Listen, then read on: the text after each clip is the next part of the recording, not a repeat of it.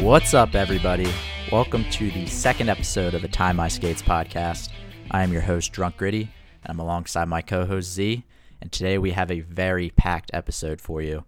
We're going to be talking about the expansion draft, which is going to be coming out tomorrow night after you guys listen to this podcast, around the league, the NHL draft, some trade scenarios, and NHL free agency.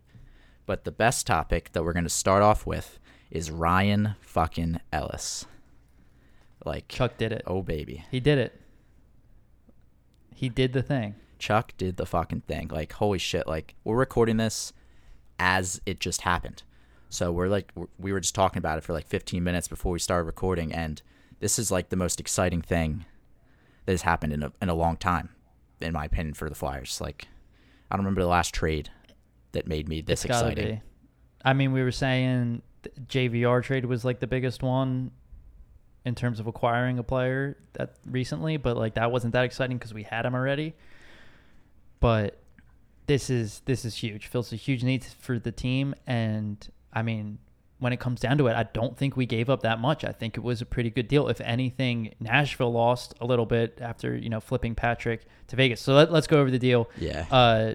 We traded Myers and Patrick to Nashville for Ryan Ellis, and then Nashville flipped Patrick to Vegas for Cody Glass. So that's a weird move in my opinion, that last part. I feel like the Predators should have stuck with Nolan Patrick, considering Duchesne and Johansson. Johansson's still on Nashville, correct? Yes. I've heard their names being talked about getting rid of, so why would they not take a shot on a young guy like Patrick? But I mean, for the Flyers, that was a fucking steal. We should read. That tweet that we saw today? This guy. Yeah, go ahead. Do you have it up? This dude, I can like paraphrase what he said. If we find it, we can shout him out later. This dude who covers Nashville and the Flyers basically thinks that first glance Nashville got fleeced, mainly because we didn't have to give up the 13th overall pick in any form in that deal, which I agree with personally. I mean, not having to give up our first round pick in that deal is incredible. Like, Chuck, bravo, dude. That was an incredible deal, and I'm excited. Not having to give up the pick and not having to give up Frost or Sanheim, because in my opinion, I wanted to keep Sanheim over Myers. I think Sanheim has a higher ceiling. I think Sanheim's a better player today than Myers is. Together last season, they were questionable, but we're filling out the decor now slowly. So we got Ellis and Provy at the top line. Ellis is going to play all situations. He's going to be the top D guy on power play 1, which we've been, needing for a little bit. Provy hasn't really filled that role, and, Ghost has been in and out. So I think we still need, a veteran second line guy who can play the right side to play with Sanheim. And then, you go Braun, York on your third pair. If York makes the team out of camp, which I'm hoping he does. He will. He definitely will. And then you got your 7 and 8 guys, whoever, Morin and Hag, which, like, whatever. That's probably what it'll end up being, Morin and Hag. You're right there. I mean, Zamula, the Dominoes. He'll probably start in the AHL, but Zamula is another guy who could come up later in the year. Yeah, or he could be a trade piece. But yeah, you're right. Like, the Dominoes have started to fall. We filled the top line hole that we clearly had, and top pair hole, and now we're just gonna see what happens. We got the trade freeze that started today, as we're recording, 7/17 at 3 p.m., and then it opens back up Tuesday at 1, I believe. So we got a little trade freeze, and Chuck pulled it off right before the deadline. It's impressive. I mean, this is the piece you needed. You needed the number one D-man. Which is Ellis still a number one D-man by himself? Yeah, probably. But he's definitely a number one pair with Provy, a 1A, 1B, which, the parts are greater than the sum. I don't know the quote, but you know what I mean. Yeah. The sum is greater than the parts. Whatever. Fuck. That was good. I mean, both of them together are like an elite D pair. It's kind of similar to what the Islanders have with Pelech and Pulock. Pollock and who? Pulock and Pelech. They're the same person. Jesus Christ. No, they're two different people with the same name. I keep forgetting they have like that's so weird. Like how do their announcers? I wouldn't even say that. How do their announcers like separate that in their head?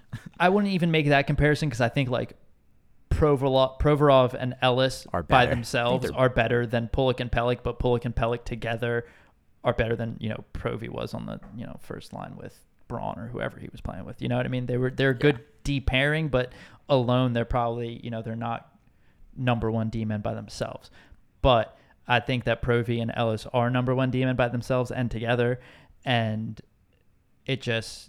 This was the main thing we had to get done. If he went out and he traded for like a third line center before the expansion draft, people would not be as satisfied as they are right now. I think it's worth mentioning that the last 30-year-old defenseman the Flyers acquired from the Nashville Predators was Kimmo Timonen. So could Ryan Ellis be that Kimmo Timonen type role for the next 8 years in Philly? I think he could. At least for the next 4 to 5 years, he's going to be a part of this team. I think they're kind of similar players too. Yeah, in terms of smaller guys, the PP and the PK, good puck moving guys. They can play both sides of the ice. Yeah, it's a very good comparison. We have a long history with Nashville when it comes to trading, it seems. So what does that leave us now? So we have, I want to say, 3 holes on the team left. So second line D-man to play with Sanheim, which we'll talk about some options later in the episode. Third line center, which maybe we have, if we, keep Morgan Frost, maybe he can step up and fill that role this year if he doesn't get injured.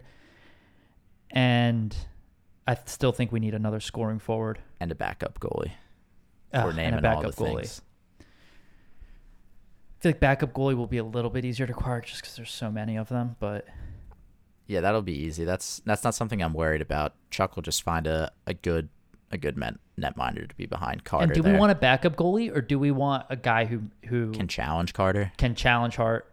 I mean, I don't know. I think there should be a guy that's good enough to play in case Carter's struggling. Yeah, like if Carter needs to take a week off, which he needed this past season, and just Elliott could not play that many games in a row, especially in March, but if Carter needs to take a week or so off, we need to be confident that the backup can handle those games and we can get wins. So someone like Korpisalo or Ullmark. Yeah.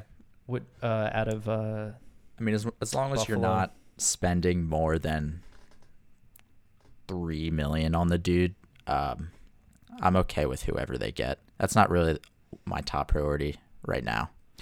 Ullmark had a .917 save percentage last year on that Buffalo team. That's impressive. Is that not absurd? That's crazy for how good Buffalo, or not how good, how awful Buffalo was last year to have a goalie that performed that well. That's pretty impressive. 20 games played, 20 starts, 9 wins, 6 losses, 3 overtime losses. For playing on that Buffalo team, which was they lose 18 games in a row? What was it? What was the streak that they broke against us? It was something ridiculous. It was embarrassing. I blacked out the season. Let's stop talking about the season. Let's talk about the exciting stuff that's happening right now, because I'm actually happy for the first time as a Flyers fan in a long time. It's exciting, man. We made the move we needed to make. The one we really needed to make. If we went through this offseason without acquiring a number one defenseman, it would have been a failure. People would be screaming for Chuck's head. Right. So the first move he makes is the move we needed to make. And to make note, it wasn't Dougie. It wasn't Seth Jones. It was probably the smarter option out of anybody else. We've been connected to Ryan Ellis for quite a while now, and I just think that it was a good deal. I'm surprised it happened right before the expansion draft trade freeze. That part's surprising to me, but now it opens up the doors for they fucked up the expansion draft a little bit for Seattle. Seattle probably had an idea of what they're going to do, and now we're going to protect another player. Yeah, so let's go into that. So assuming that they were going to protect Patrick before, now that they traded him, there's an open forward spot.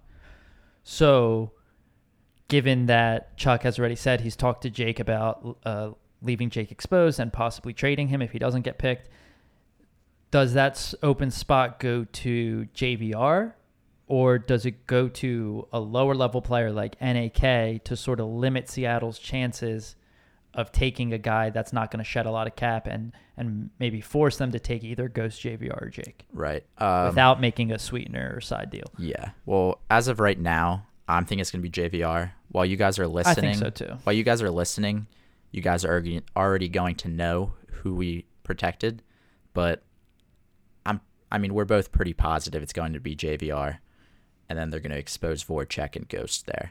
So, I'm thinking JVR too. It makes the most sense, and losing Ghost for nothing hurts a little bit less than losing JVR for nothing.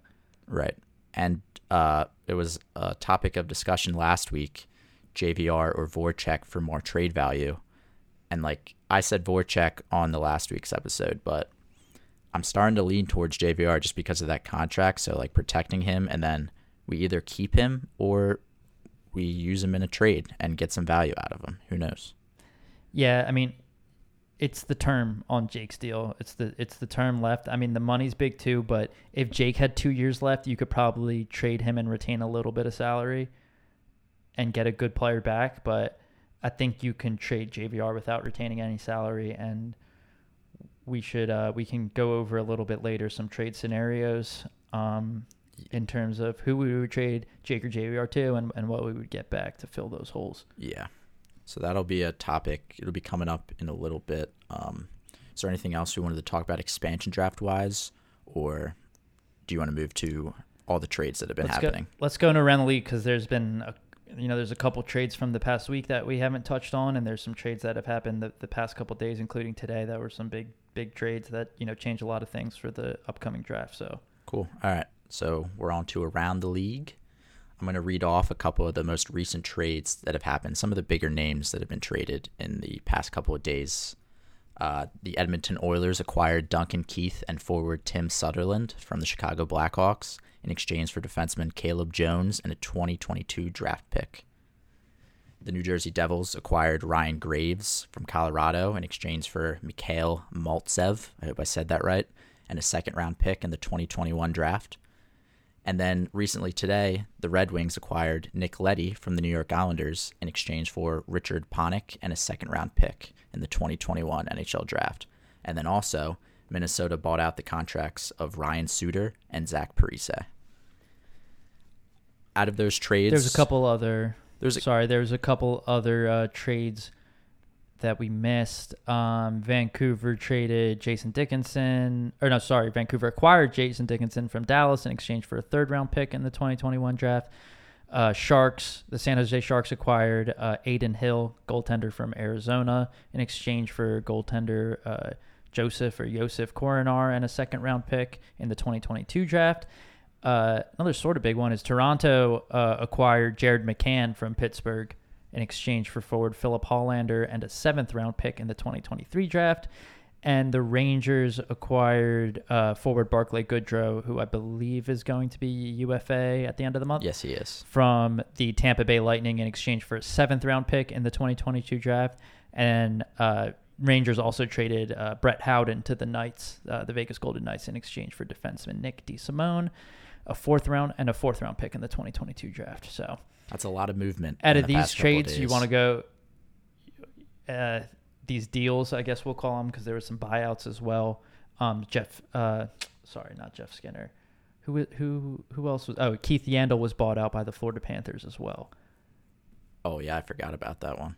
Out of these, like, there's a lot of movement in the past couple of days. I feel like the biggest one was probably the Devils acquiring Ryan Graves, in my opinion. I think that move was very good for New Jersey, and I saw on Twitter the day of, it kind of ticked off a lot of Flyers fans. They were like, why isn't Chuck doing anything? Well, now you know why Chuck wasn't doing anything, because he was secretly behind the scenes acquiring Ryan Ellis.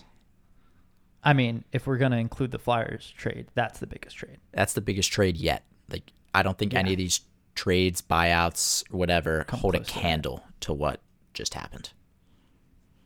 And you got to give it to Chuck. I know we still have a lot of offseason left and there's a lot of moves to be made, but you got to give it to the guy for delivering.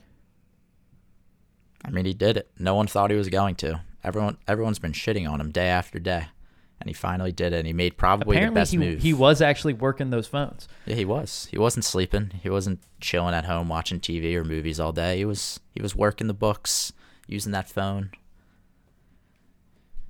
I mean, you're right. That's the biggest trade of the offseason so far, without a doubt. And it was our GM that pulled it off.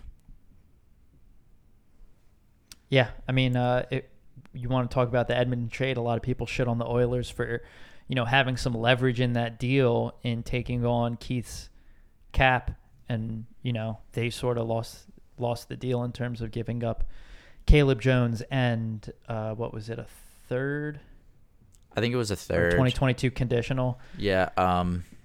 And Chicago not retaining any cap on that deal is kind of crazy, but I mean, he's a veteran D-man who I don't know how much he has left in the tank, but the Oilers have been struggling, I mean, what I heard, defense and goaltending. I heard we know they have the forward depth and the scoring, so.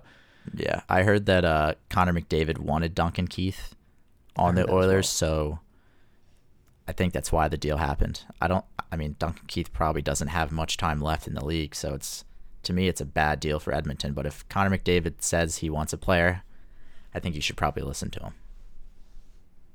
And Stan Bowman, the GM of Chicago, who's made some bad deals in the past, trading Panarin, trading Saad, trading back for Saad.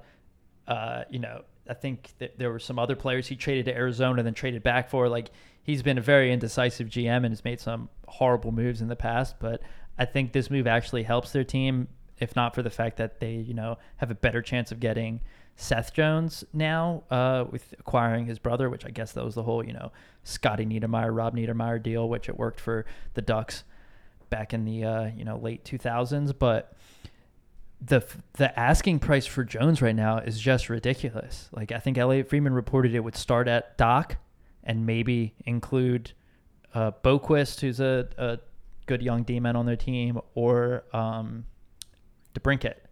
Which is like, I would not give up any of those players for Seth Jones. That's more absurd than the Flyers mock trade that people have been suggesting. Like, that's an insane price for Seth Jones, who doesn't want to play in Columbus.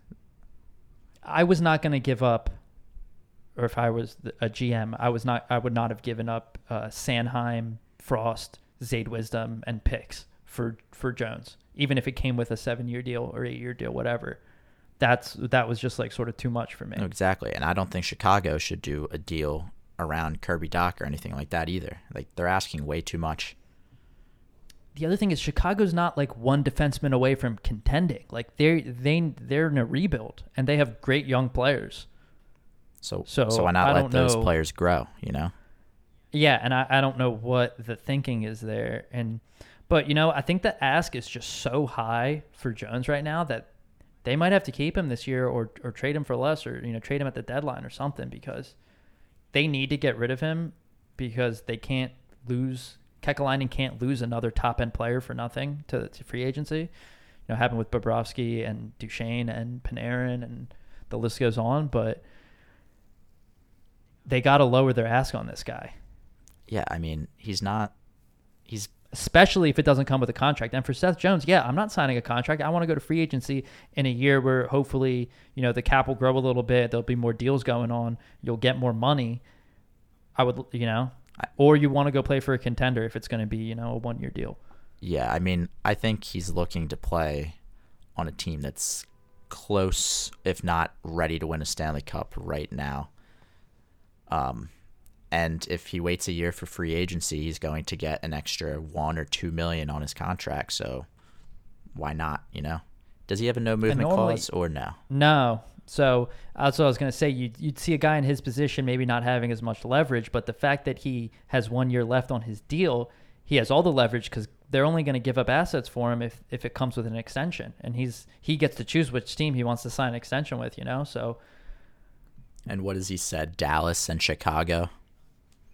Yeah, I think Dallas and Chicago were up there. I got to think Colorado's in the mix, but they probably can't afford him.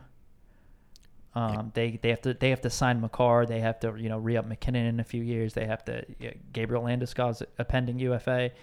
They got a lot of deals they have to make, and I doubt McKinnon's going to take another team friendly deal. I mean, if he wants to win, he's kind of like Crosby in that way, where he cares about winning more than he cares about money. Crosby's been taking team-friendly deals his whole career, and look where it got him. 3 Stanley Cups. Team-friendly deals, but still making over 8. Why would McKinnon not make over 8? He's worth like 12. But what's he making now is what I'm saying. You know what I mean? He's making 5 something. We can look that up real quick. 6.3. 6.3 million? Okay. Yeah. It's a little light. Yeah. No shit. he should be making 11 or 12. He's arguably the best player in the league besides like McKinnon. I mean, Jesus McDavid. Christ, McDavid. Mick Jesus Christ. Speaking of around the league topics, I think it's kind of funny how one of Chuck's biggest moves in his career in Minnesota just got like ended like that. Kibosh. Yeah. Just got, And almost 10 years to the day. I think it maybe it was a little bit after the signing because it was a July 4th signing, I believe. And the Flyers were in on both of them. Parise and Suter. I think, which that would have been interesting to see how Holmgren would have done that. I think if I remember correctly, there was rumors or maybe it was like reported. It was so long ago that I'm just trying to remember this, that the Flyers offered the most money for Suter and Parise, but they both decided not to come here because they wanted to go home. I think they're both from Minnesota. Yeah, they're from Minnesota originally. I think both their dads played for Minnesota. So, correct me if I'm wrong. But I have no clue. I don't keep in touch with players' parents. One thing I would just like to point out, can we give some respect to David Poile right now for these D-men we're talking about were all Predators picks. Yeah. Jones, Suter, Ellis. I mean, if you throw Weber, Yossi, Ekholm, like Sam Girard, who plays for Colorado now. Like, what is going on? They have a D-man factory over there. It's insane. I don't know how they do it. They're just very good at scouting D-men, I guess. Flyers should hire some of their scouts. Crazy. Phil Myers, throw him in there. Yeah, we'll see. I'm interested to see who's going to be on a line with. He'll probably play. So what's their first line? Yossi, Ekholm. Ekholm plays right D. Yeah, that's definitely first line.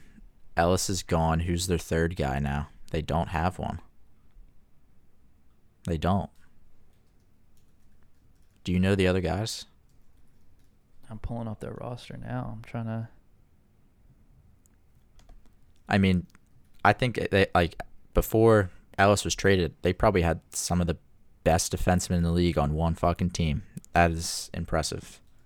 Tip of the cap to David Poile. Yeah, pretty impressive. Matthew Benning, David Ferentz, Eric Gudbranson, who's a UFA, Ben Harper, Dante Fabro. So not really. They're kind of light on the bottom 2 lines now, bottom 2 pairs. They're in a mini rebuild. Yeah, they're trying not to completely they've Mark overhaul. I can't even say his name. Borowiecki. Defenseman. Yeah, he's on IR though. Remember he lit TK up when he played for the Senators up the middle. Yeah. When Braun sent him a suicide pass. Then there was 4 fights that game. Broad Street Bullies, baby. Yeah, bring him back.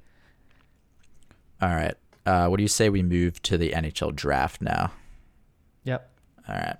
So I think it's obvious from a draft perspective that most Flyers fans, including us, do not want to have that pick by the time draft day comes about. I mean, you'd be surprised. A lot of people out here still want picks. Of course. Which That's is how you cool, dude. build a we team. need someone who's going to help the team now, though. Yeah, but we were in a limbo of sort of the past 2 years, I want to say. I mean, you can say the 2019-20 season was more of a push for it, but we're still in are we rebuilding or are we going for it? And I think this Ellis trade has now tipped that more towards we're going for it. So we have to trade if we're this going pick. for it. No, I'm not saying we have to. I wouldn't mind picking a guy, but he's going to be in the lineup in 4 years? Yeah, I mean, when G's done. And this draft isn't really too top heavy. It's kind of a bleh draft, I would say. There's no huge names, and there's a lot of these guys didn't even get to play that much last year. Yeah, I would compare it to basically the year we drafted Nolan Patrick. Like, there wasn't anybody like super crazy at the top, but like there's going to be some good players, but not like Austin Matthews, McKinnon, like those kind of guys. Yeah, just our luck. We're like around the like Eichel, Matthews, McDavid, Line, like all those names, and then we get the draft with Patrick and Hischier as the 1-2. Yeah, that's Philadelphia Flyers sports luck, baby. So I know we want to trade it, but I think we should gloss over kind of some of the guys that are around there. I have a couple guys written down right now. Mason McTavish, who is a center. He's like a big, strong guy. Like, he would fit well on this team. The only problem is I think he's ranked a little higher on most people's boards than the Flyers are picking. So there's a very strong chance he may not be there. But if he does end up falling to 13 and the Flyers hadn't traded their pick yet, that's a guy like I have my eye on. I think he would be a great fit on this team. Do you have any guys? Yeah. I have a couple more. I mean, Cole Sillinger, Yep. who you had Yep. on your list. Just I mean, like, honestly, haven't seen the guy play, haven't seen any highlights, but just reading the description of he was a USHL Rookie of the Year, and he's an offensive player with a great shot. So There you and go. play center. That's like, can we just draft a guy who can snipe? Yeah. I mean, we need a scoring player. Not even snipe, just shoot first, which like. So basically, We like, caught a glimpse of Wade Allison doing that. yeah. So Basically, that would if be Cole good for next year. Sillinger or McTavish is there, I want McTavish probably more than Sillinger because he's like a bigger guy, and to me, like, I want my centers to be big, brooding players, kind of like Coots or Hayes is. I know, like, maybe Hayes doesn't play as big as he is, but like, I want a bigger guy that can, and McTavish can play the full length of the ice game. So, yeah, McTavish and Sillinger, both good centers that hopefully would be around our pick, would be pretty fire picks for Chuck. I also, one thing to mention, Yep. real quick, is that in the pre-draft presser from last week that Chuck and assistant GM Brent Flair held, they did mention that if they do take the pick, they're going to take the best available player regardless of position. So as you should. I mean, this is Yeah, I a mean, which should business. happen You every take year. the better asset that's going to have more value. So if that's a goalie like Casa or Wallstat, Yep. if they drop to that position, we may be choosing a goalie in this draft at 13. I was going to say Casa as well. He's the best goalie prospect in the draft, and I mean, we have some decent goalie prospects, but I think Casa would probably like fly close to the top of that list almost immediately. And it's never a bad thing to grab more goaltenders because who knows? I mean, like, Carter Hart could flop. I personally believe he's not going to flop. I think he's going to be a top 10 goalie in this league for a long time, but can never be too careful. I mean, I guess you don't want him to be comfortable, and like you never want a player to be like You also comfortable in their role. You want them to feel competitive or feel like if they.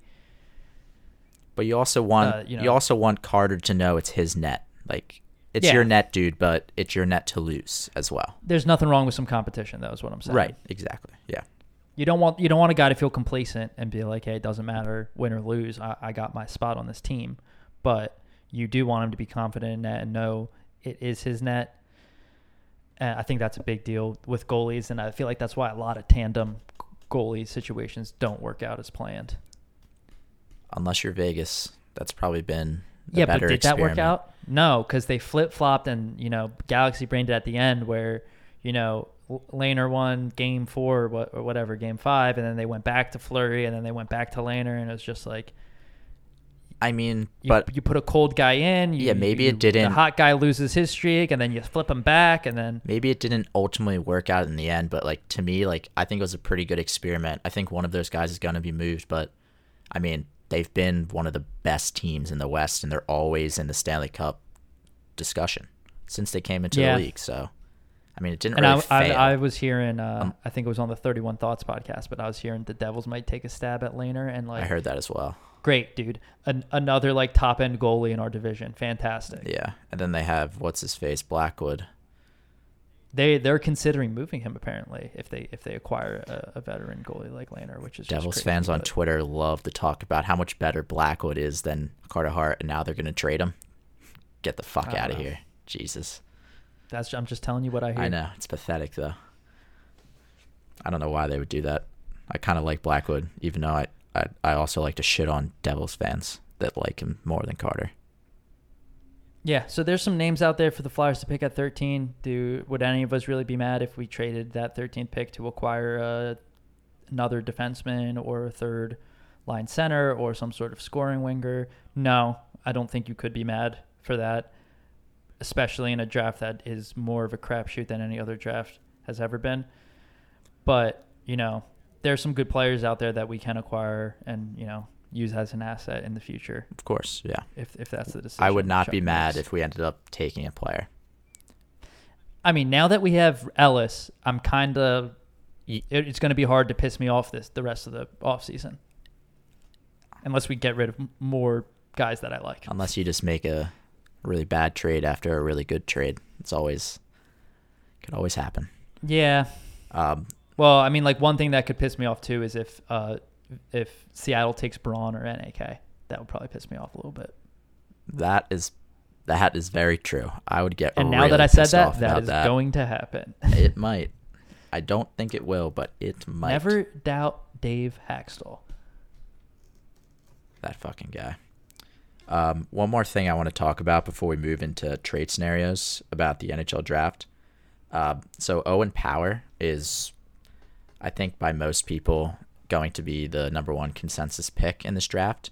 He is a defenseman for Michigan. There's 3 Michigan prospects that are ranked in the top 10 of this draft, which is insane. But you also got to think Cam York played for Michigan, and he was one of the best defensemen on their team. So is Cam York better than the number one consensus pick this year, Owen Power? I don't know, but it feels pretty good knowing that we might have like a player that fucking good that he could have been picked first this year. Yeah, and I mean, Cam York last year named Big Ten Defenseman of the Year and played on that, stacked Michigan D-core, which, how many Michigan D-men are on the top 3 end of this draft? Okay, so 3 of them, and guess what? We have the best one out of the 4, I guess. I mean, that's awesome. And we got that him makes me last happy. Only happy things from here on out for Flyers fans. So essentially, if Cam York was a year younger, he would be the number 1 pick this year. And we got him at, 14 last year? I think 13. I'm not sure. We traded down to 14 we traded back. because Fuck. Montreal picked Don't remind me. Cole Caulfield, 15 overall. You said it. God damn it. Yeah. At least I didn't say Goal Caulfield. Cole Caulfield. Jesus. But yeah, I mean, Cam York, baby. And Cam York did not look out of place in the few games he played at the end of last year. And I think the coaches got a good look at him, and I think there's a real good shot that he rounds out the him and Braun third pair. Him and Braun I would don't be think that's real a terrible nice. pairing at I all. like that a lot. You get the steady defensive veteran that the coaches trust, and you put him with York. That gives York a little bit more space to be a little more dynamic, play a little more offense up the ice. He's playing third pair, so he's not going against top lines, and you build up his confidence. And if he plays a few games in the AHL to begin the year, that's not a bad thing either. Yeah, I agree. One thing before we get into trade scenarios, I think Cam York, hopefully, I think he will play on the team, but it would be kind of sick to see him head the second power play unit this year, if that could be a possibility. I think it's time to phase Provorov out of the power play, and I think Ryan Ellis and then Cam York heading both power plays would be a pretty cool thing to watch this year. I mean, and I've thought for a while that Sanheim should have been on that top or second power play over Provorov. They just haven't given him that chance, and I feel like just because Provorov's the minute eater and one of the top guys, that they owe it to him to put him on that power play, but he just cannot handle the puck at the top of the point. I know he scored a lot of power play goals last year, but isn't that mostly I don't know. Being really good at setting him up for a one-timer? And JVR standing in front of the goalie. Yeah, I mean... and it's not even he doesn't have a dangerous slap shot or one-timer. He does have a good wrister. I'll give him that. He has a good wrister and snapshot. But He can do it 5-on-5. I don't know. He's not a great puck handler under pressure at the top of the umbrella where if you turn it over, your shot gets blocked. It's going the other way on a breakaway. You're last man back. Yeah, I'm almost positive that Michel Therrien is going to have Ryan Ellis heading the power play next year. You have I'd to. be surprised. He has seniority. I'd be surprised otherwise. You have to, and I think because of that, you put Provorov on the second power play. But you may see York Provorov. They like to go 2 D-men on that second power play. That is true. So you may see a Actually, York Provi combo. That makes the most sense. I still think Sanheim is more offensively gifted than Provorov, but Sanheim, wouldn't York. be mad. Yeah, there's a lot of options Wouldn't be opening mad up right either now. way. Things are looking up for us. All right, let's move into trade scenarios. Do you have any trade scenarios or guys that you're thinking of right off the bat that we could get into? Yeah, I mean, so kind of big news. I mean, prepping for this, we were going to talk about Jones. We were going to talk about maybe trading to acquire Dougie Hamilton's rights. I was going to bring up Ellis. I'm sure you were too. But, that's a done deal now. We don't have to – I don't think we're in on Jones or Hamilton anymore. Fuck Dougie Hamilton. I honestly think – Hold on. Fuck Dougie Hamilton and fuck Seth Jones. I'm over him. We don't need him. Yeah, but I honestly think that Ellis the whole time was the most attainable defenseman out of those three and still provides a ton of value. Yeah. But some big news that just came out today also after the Ellis trade was Frank Saravalli tweeted that St. Louis will not be protecting Vladimir Tarasenko, and he will be exposed in the expansion draft to the Kraken, and they will instead be protecting Ivan Barbashev, which I'm not really sure what the idea is there. I believe Doug Armstrong is the GM there. Was thinking. So dumb. His name, I don't know. It's Doug Armstrong. St. Louis, I have no idea. It's just preposterous that they're doing this. Clearly, Seattle is going to take Tarasenko. Why so they're, what'd you say? They're doing it so they could keep Barbashev or whatever the fuck that guy's name is instead of him to protect him. But I don't know what makes sense because why didn't you just trade Tarasenko and get something for him then? Yeah, so there has to be some sort of back-end deal going on, but it also doesn't make sense because if you're going to make a deal for them to not take Tarasenko, you could have made a deal for them to not take Barbashev for less. Yeah. Presumably.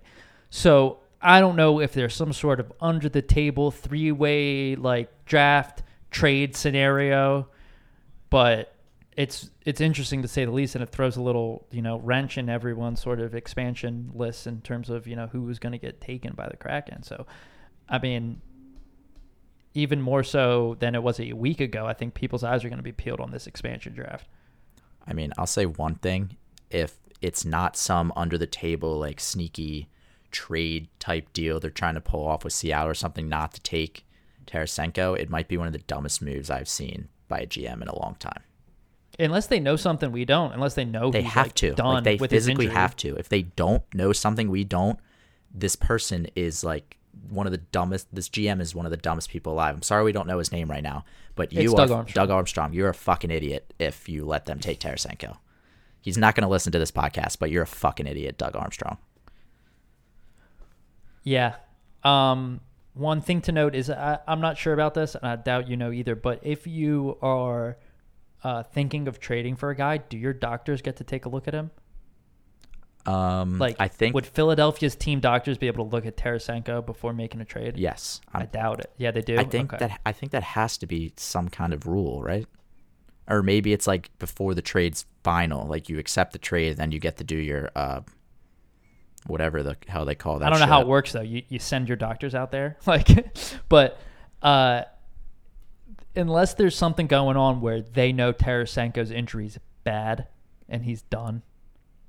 I know he's had multiple shoulder surgeries, and he's only had multiple because the St. Louis doctors have fucked up his shoulder in previous surgeries, and that's sort of why he's done with the team, and, the trust has been lost there, and that's why he requested a trade. But for them to give him up for nothing, there has to be something else going on. Has to.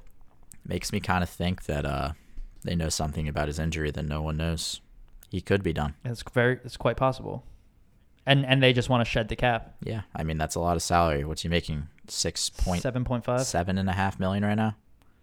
Yeah, that's a hefty amount. for 2 more years. Yeah. But I don't know. This leaves out there's a bunch of scenarios going on here, because something Chuck Fletcher mentioned is not just giving Seattle sweeteners, but even talking to them and saying, hey, this guy's exposed. We want him. You draft him, and then we'll trade you for that guy. So maybe Tarasenko's that guy. Maybe they have some sort of weird, but that doesn't make sense, because why wouldn't St. Louis just make the trade with the Flyers? Well, it doesn't. Maybe make sense, St. man. Louis didn't like the offer that Chuck's offering them, but Seattle, a new team in the league's like, yeah, that's a pretty good deal. Like, we'd gain a little bit for that, and that's what they're looking for right now. So like, that's like a high level. No, but St. Louis is still losing him for nothing. I know. Like, what St. Louis I said get it. out Doug of it? Armstrong's an Makes no idiot. sense. If that's the case, he's an idiot. But like, maybe the Flyers are smarter. Like, no, we're not going to do that trade with you. We'll just do it with Seattle for less. Maybe Chuck's making the smart move. But I personally don't think Tarasenko is on the Flyers' radar per se. I think there's other guys that are more important for them to look at, but I could see something like that happening. I definitely wouldn't be mad if Chuck pulled something like that with Seattle to flip him after they take him. You can't say Tarasenko's not on their radar, because he listed the Flyers as a team that he waived his no move to go to. So he has to be on their radar, or they're not doing their job. So like, he has to be an option. They have to reach out. They have to see what St. Louis is thinking in terms of a trade, because you're not doing your due diligence as a GM if you don't. If a high end, if a superstar player lists your team as a team he's willing to waive his no move for, or no trade for, you have to at least kick tires on him. And Chuck's a guy, like, every time he talks to the media, he's always a guy that says that he's doing his due diligence. So like, I'm sure, I know for a fact that he's definitely talked with St. Louis already about that. Probably talking to Seattle now, if not both. And there's definitely risk there. I mean, there's a potential that he's not the same player he was. There's the potential that his shoulder's done and he doesn't have a shot anymore. I mean, he did score some snipes in the playoffs, so I don't know if that's true. But he has also been a heavy, two-way player, even at wing. And if you acquire him and put him on a line with G and Coots, where G and Coots are handling most of the defensive responsibility, and you can just sort of let him loose and feed him one-timers, or feed him breakout passes to odd man rushes, could be a lot of fun. It could be a huge payoff for this team, dude. Oh yeah, I would not be. I'm saying it. I would not be mad if that happened. And we have the players, the caliber of player and salary to match Tarasenko. We have JVR, which we can trade, who's another scoring winger, scoring in a different fashion. He doesn't have the elite shot, but he puts goals in on the power play, and even strengths on. He gets those tips and hands plays around the net. And then you have Voracek, who's a pass first guy, but can still easily play first power play, and feed a lot of the players they have on St. Louis. So it's tough. Like, I kind of agree with you that not going to be mad if they don't get him, not going to be mad if they do get him, but I mean, he's another option out there for this team, and like I said earlier, I feel like we need a scoring winger in some fashion. And he's scoring forward. And he's one of the only names out there that fit that bill, So I mean, he's an elite scorer. Yeah. Is there any other guys you're thinking of? I actually wanted to read off some of the replies we got on our tweet in regards to this. Do you want me to read them off? Yeah, go ahead. Ryan Tannenbaum on Twitter said that we should get a top D partner for Provy, Jones or Ellis. You were right about Ellis there, Tannenbaum. Give up Ghost, Brink, and maybe a first. So this guy, I mean, I completely forgot about Bobby Brink. Yeah. What's he going to be in the AHL next year, I assume? Is he going to be on the Phantoms, or does he have another year at Wisconsin? Denver? Wisconsin, I think. He's not at Wisconsin. Are you sure? He's at Colorado, I'm pretty sure. University of Denver. Yeah, you might be right. Denver. I don't watch college hockey too much. He also said he wants a shoot first winger, Tarasenko, JVR in a second. There you go. Just talked about that. And then a backup goalie, Smith, Olmark, or Dreiger. And I think we talked about Olmark. That guy would probably be the best option, I think. He's a big guy. He had a good save percentage on a shitty team last year, and he'll be cheap. And, Korpisalo's out there too, but I think he'll be a little bit more expensive. And I think he maybe would be looking more for a starting role. Definitely. But I don't hate Ullmark. He always plays well against the Flyers. That's not saying much because we make backup goalies look like 5-time Vezina winners. But, yeah, I mean, there's some moves to be made there. I mean, it's going to be I'm pretty sure Seattle's going to take Drieger from Florida. I think that's been said a bunch by a lot of the pundits out there. But I think Ullmark's would be a great fit. And what else did he say? So I think he said Tarasenko, trade JVR in a second for Tarasenko. Yeah. I don't even think you need, I think that can be a 1-for-1. I don't think you need to throw the pick in there because we're getting damaged goods, and, Tarasenko's making 7.5 and JVR is making 7. Yeah. So, I mean, maybe we put in the pick and they retain a little bit of salary, but I don't know how that's going to work. Here's the thing. Everyone's, up against the cap. Here's the thing. Chuck could use leverage there because I feel like Tarasenko's more of a risk than JVR. You know what you're going to get with JVR. Like, he's going to be pretty consistent in what he gives you. Tarasenko, he could end up being the player he was, or he could end up being a way lesser version of that. So Chuck could use that to his advantage to be like, hey, JVR for Tarasenko straight up. You guys don't want Tarasenko. We do. And JVR is you know what you're going to get out of him, and he's only got 2 years left on his deal. It's a good 1-for-1 flip. It's a good change of pace for both teams. But after Tarasenko was left off the protection list, that raises some eyebrows, obviously, as to what's going to happen with him in the next upcoming days. I'm honestly more interested in that than who they pick from the Flyers. What happens with Tarasenko? I mean, it's an interesting, how is that going to play out? Topic. I mean, it's a bold strategy, Kyle. We are in arguably the heat of the offseason. These next 2 weeks are going to be a lot of entertainment. A lot of content's going to be coming out. Like, this is a good time for hockey fans around the world. There are still many, many moves to be made. This is just the beginning. This could be a completely different roster by, October 1st or whatever the hell. We'll see. The defense is definitely going to be completely different. The offense is probably going to have 1 or 2 new guys, I would say. I don't know, dude. If we lose Jake and JVR, I feel like the offense looks a lot different. Well, because then you got that's 2 guys gone, but $13 million in room to do whatever you want with. I think we have 13 now. If we lose Jake and JVR, we'll have another 15.25. No, because we lost a little bit with the LSD. I think we have something around $8 or $9 million right now to sign Sanheim and Carter Hart with. True. True. But if we get rid of Jake and JVR, it's gonna skyrocket to like closer to $20 million, depending on who we trade for. I don't know, but yeah, whatever. We're not mathematicians. No. Let's go through some other comments. Your boy Coots said the Flyers need a top pairing defenseman. You can check that one off your list, Coots. A solid veteran depth defenseman, which we talked about earlier. A third line center, a veteran for the fourth line. One thing Chuck Fletcher did mention, I think it was on his exclusive interview with the Snow the Goalie podcast, was that it hurt to lose Pitlick. And he was a fourth line guy that you don't really think about, but he was Energizer Bunny. He was playing the PK. He could, put it in the back of the net a couple times, but he was a speedy, doesn't give up sort of player, big on the forecheck, which is like Alain Vigneault's system is all about the forecheck. So I think not being able to re-sign him hurt a little bit more than people thought.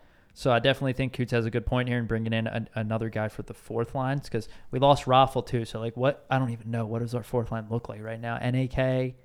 I mean, it's so tough to NAK, think about that. Lajitsky, and who knows? I mean, Knack hasn't earned third line minutes by any means. No, he took way too many penalties this year. Yeah, he's probably fourth Stick line. penalties too.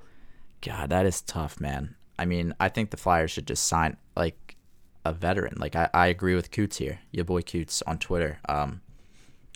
Get a guy that has been there before. Get a guy who's been to the Stanley Cup. Get a guy who's been deep in the playoffs, a veteran, guy that can come in and just be like a good leader and grinder on the fourth line. Like it's an easy deal. You could be a guy like Zach Parise, who is in the later stages of his career. He's not going to really want any money. Probably just wants to go to a pretty decent team. I mean, just find a guy. Everyone's saying Parise to the Islanders, but that makes a lot of sense to me. He's an Islander type of guy. or the type of guy the Islanders would get. And he played under Lou Lamoriello in New Jersey as well. I'm trying to think of some other guys. Elliot Friedman just tweeted, sounds like the Islanders are re-signing Andy Green to a 1-year deal for $750K plus $250K in bonuses.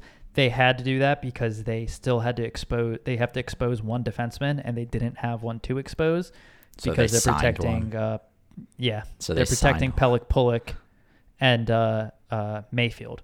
And they didn't have any D-men who fit the NHL games played requirement. So they had to either re-sign Coburn or Andy Green, and they just re-signed Andy Green with the intent to expose him to Seattle. So interesting.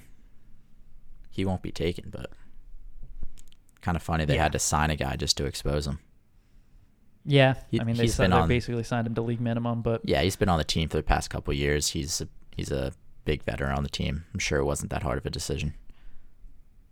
So looking at your boy Coots' comment, like, any ideas who you're thinking for second line D-men? It's tough because of the salary cap situation we're in, but I don't know. I kind of like David Savard. I'm not really sure if he's going to be the perfect guy there. Maybe Rasmus Ristolainen. If we could pull a deal with Buffalo, I wouldn't mind seeing him and Sanheim play together. That's interesting. So a lot of the analytics people do not like Ristolainen. Apparently, he has horrible analytics, which, like, I've said it once, I've said it before. Analytics is a tool. It's not, what you should base all your decisions off of. I think, the eye test is really important. And seeing how he played against the Flyers in the 8 games we played against Buffalo, like, I would like him on our defense. Yeah, I think he's a right-handed defenseman. He's the perfect type of player that would fit in alongside Sanheim. And yeah, like you said, analytics aren't everything. I think I remember seeing like a graphic the other day. It was the analytics of like Nathan McKinnon with a bunch of these other centers or whatever, and he was ranked so low compared to all these guys. And then you look at all the names that are there, and you're just like, Nathan McKinnon is the best player on this fucking list. Like, these analytics mean shit. Can we talk about the dude on Twitter who was comparing TK's first 2 years to McKinnon's first 2 years and being like, that might have been like, it. That I might be TK mistaken. Equals McKinnon. It's like, dude, are you the dumbest person in the world? Analytics. Have you ever watched hockey? Like, come on. The eye test is more important than anything else when it comes to hockey. Because there's things that you see in game that you're not going to see as a number on a piece of paper. Like, you're just not going to see it. These guys have hockey IQ. Like, it's kind of hard to scale hockey IQ. Quantify that. Yeah, exactly. Unless you make them take some crazy fucking test. I'll take your fucking test. You want me to take your test? A little miracle quote. So had to do it. You mentioned Savard, another guy who's available, maybe a little bit more expensive, Adam Larson from the Oilers. That's a good pickup. Not too bad. Suter's out there. I don't think he would come to the Flyers. I think he's going to take a very low salary deal to play for a contender. He's made all the money he needs to make. Probably Colorado at this point. I could see him going to Colorado, Tampa, which I don't know how they're going to figure out their cap situation. Tyson Barrie's available. I don't know. His cap hit last year was 3.75. I think he might re-sign with the Oilers if they're inclined to do so, because he did have a good season with them.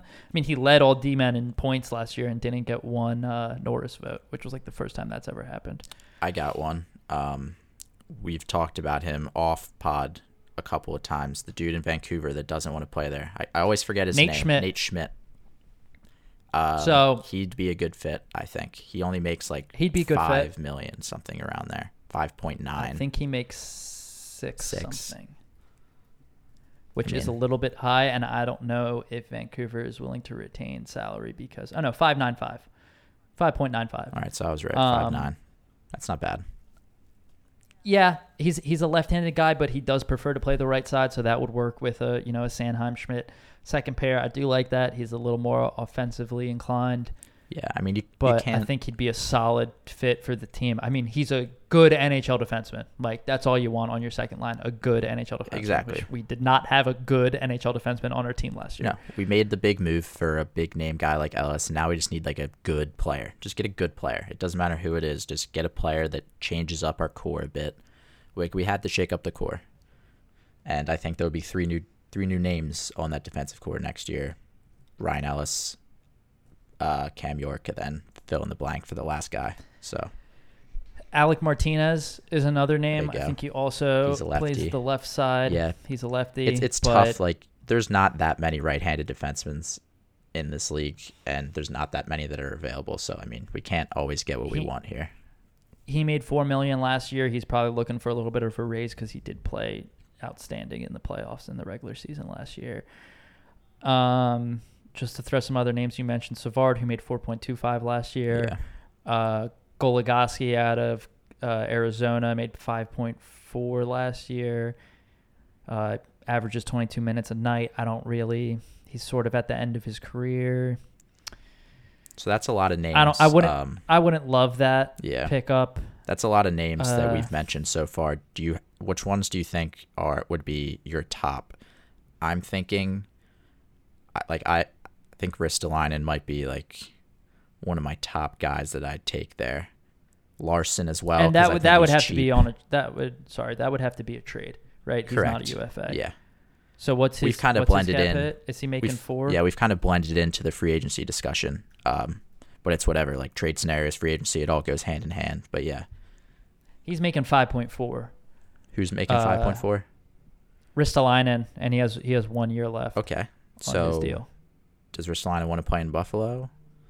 Probably no. not. He's out there as a trade. I mean, like they got to trade Eichel, Reinhart, and Ristolainen. I'm pretty. Well, sure. I heard Like, when it are all comes names out down to it that it would, if they traded those three guys, it would be Ristolainen first, Reinhart.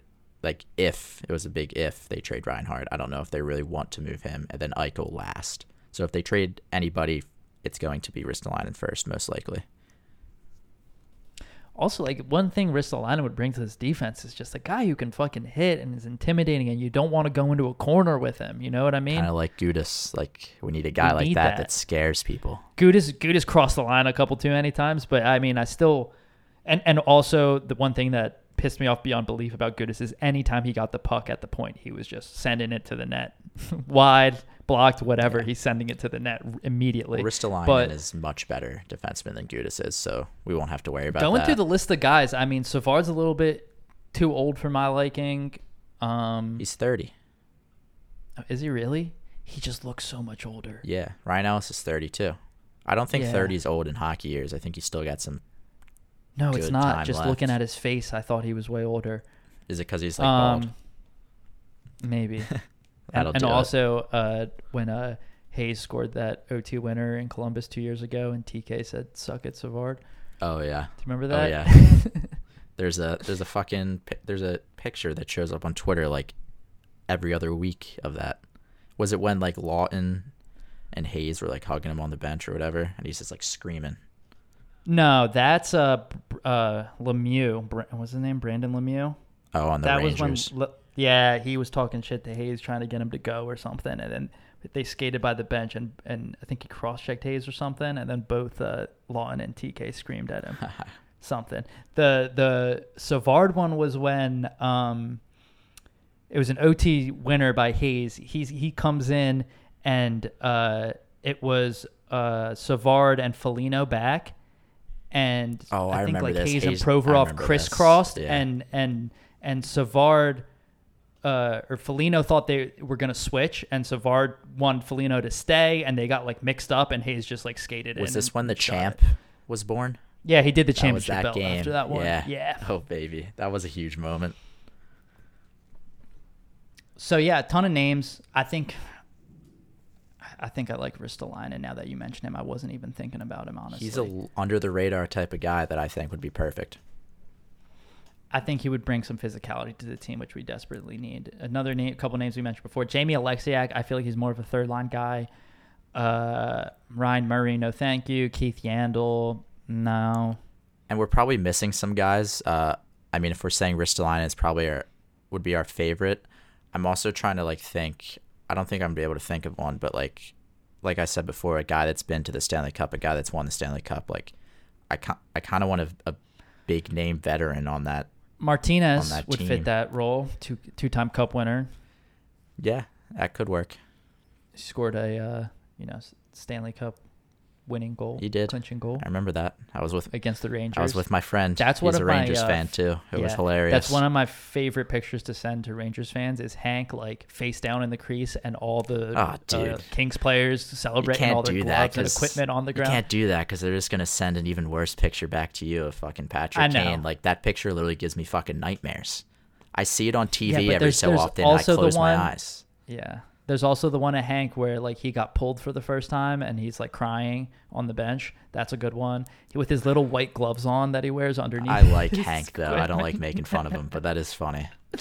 I like him now, but like when there was a big rivalry, good stretch of years there where we could not score against that guy. Yeah, that's why they call him the King. All right. Yeah, let's move into. I mean, I think that kind of wraps up free agency. We went through a lot of names there. Yeah. We didn't mention Philip Deneau as a possible third line center. He apparently could not come to a deal with Montreal, and at this time, they're probably going to let him go to free agency. That doesn't mean that they won't, offer him something once he goes to market. He's a guy that I would really want on this team, though.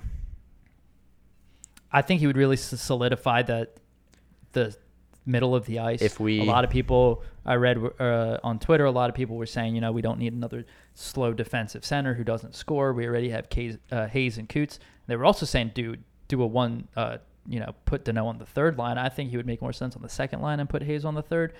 But also, like, their centers, they have to play 200. They have to play 200 feet of ice. They should be defensive, and you surround them with scoring wingers. Yeah, I mean, if we got him, it'd be Coots, Hayes, and him, and then also you got Lawton and G who can both play center. That's arguably one of the best down the middle teams in the league. Like it's up there with the guys that Tampa has, the guys that like I don't know. I can't think of another fucking team other than Tampa because they're too fucking good. Like it's up there. Like that's a very good center lineup. Like not many teams have that many guys of that caliber, Another guy who's possibly going to be available, we'd have to get him to take a pay cut compared to his last contract, but David Krejci. He may not, he's 35. I think he still has a lot in him, though, and he may not re-sign with the Bruins. So like a 2-3 year deal for him? Yeah, throw him on the third line.